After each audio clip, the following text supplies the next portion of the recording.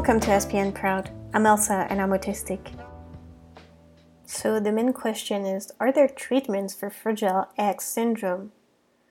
Well, a range of available behavioral therapies may improve speech and language abilities in people with Fragile X, but there are no approved drugs for the syndrome. Researchers are investigating many candidate drugs, including several that block a protein called MGLUR5.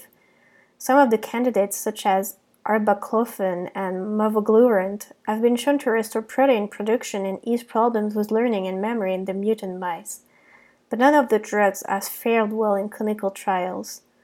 That may be because the trials used the wrong markers to measure the drugs' effectiveness, or it may be because the trials involved adolescents and adults whose brains may no longer respond to intervention. Thank you so much for listening and see you next time.